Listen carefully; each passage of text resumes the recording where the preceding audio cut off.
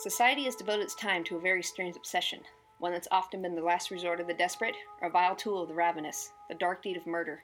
But where did this fascination develop?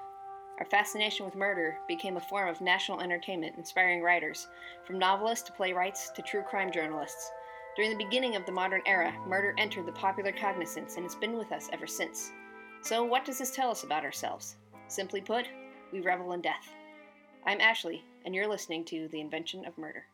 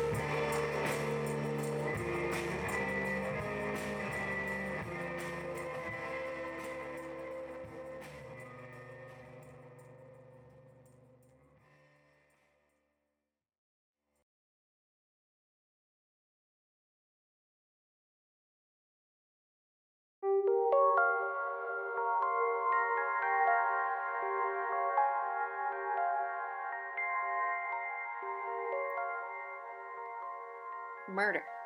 There are many factors that contribute to the fascination: the victim, the suspect, the circumstance. We're intrigued by the motive and method.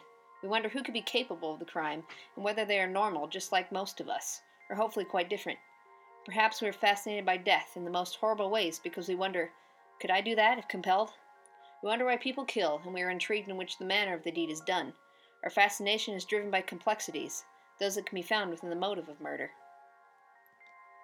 Serial killers, or murderers in general, provoke us much in the same manner as traffic accidents.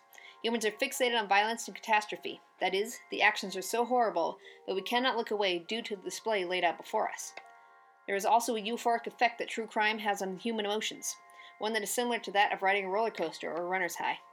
Adrenaline is a powerful hormone that produces a stimulating and addictive effect on the human brain, and we receive a spark of adrenaline as a reward for witnessing these horrendous actions. Our intrigue is also through that of which the crimes have been committed, through infinite ways: poison, knives, bludgeoning, the list goes on. People also tend to focus on, could this happen to me? We are drawn to true crime because it triggers the most basic and powerful emotion in all of us: fear. True crime as a piece of entertainment allows us to experience fear in a safe and controlled environment. The threat is there and exciting, but not real. The art of murder, its depiction in novels and newspapers, among a few, perhaps reflects society's darkest fears back at itself.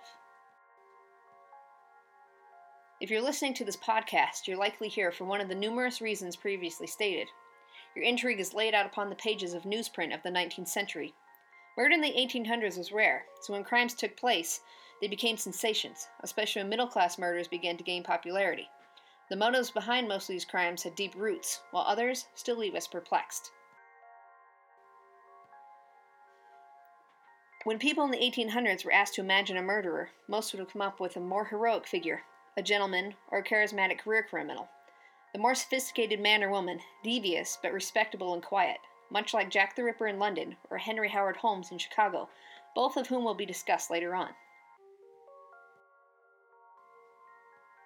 Today, by contrast, the psychopathic serial killers, the motiveless, are utterly terrifying. They're the scariest, yet most enjoyable to read about.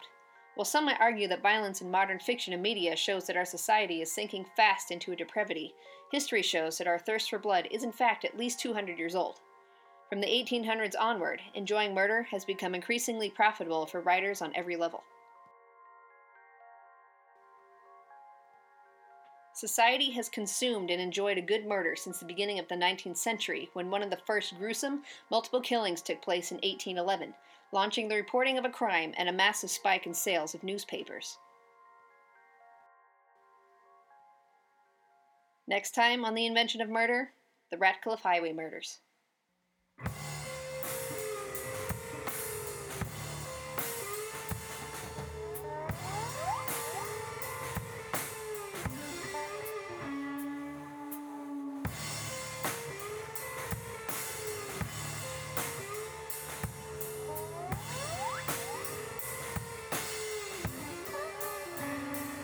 High Desert Ghost Music, brought to you by local Boise band Sunblood Stories. Follow them on Facebook, Instagram, Twitter, or check them out at sunbloodstories.com.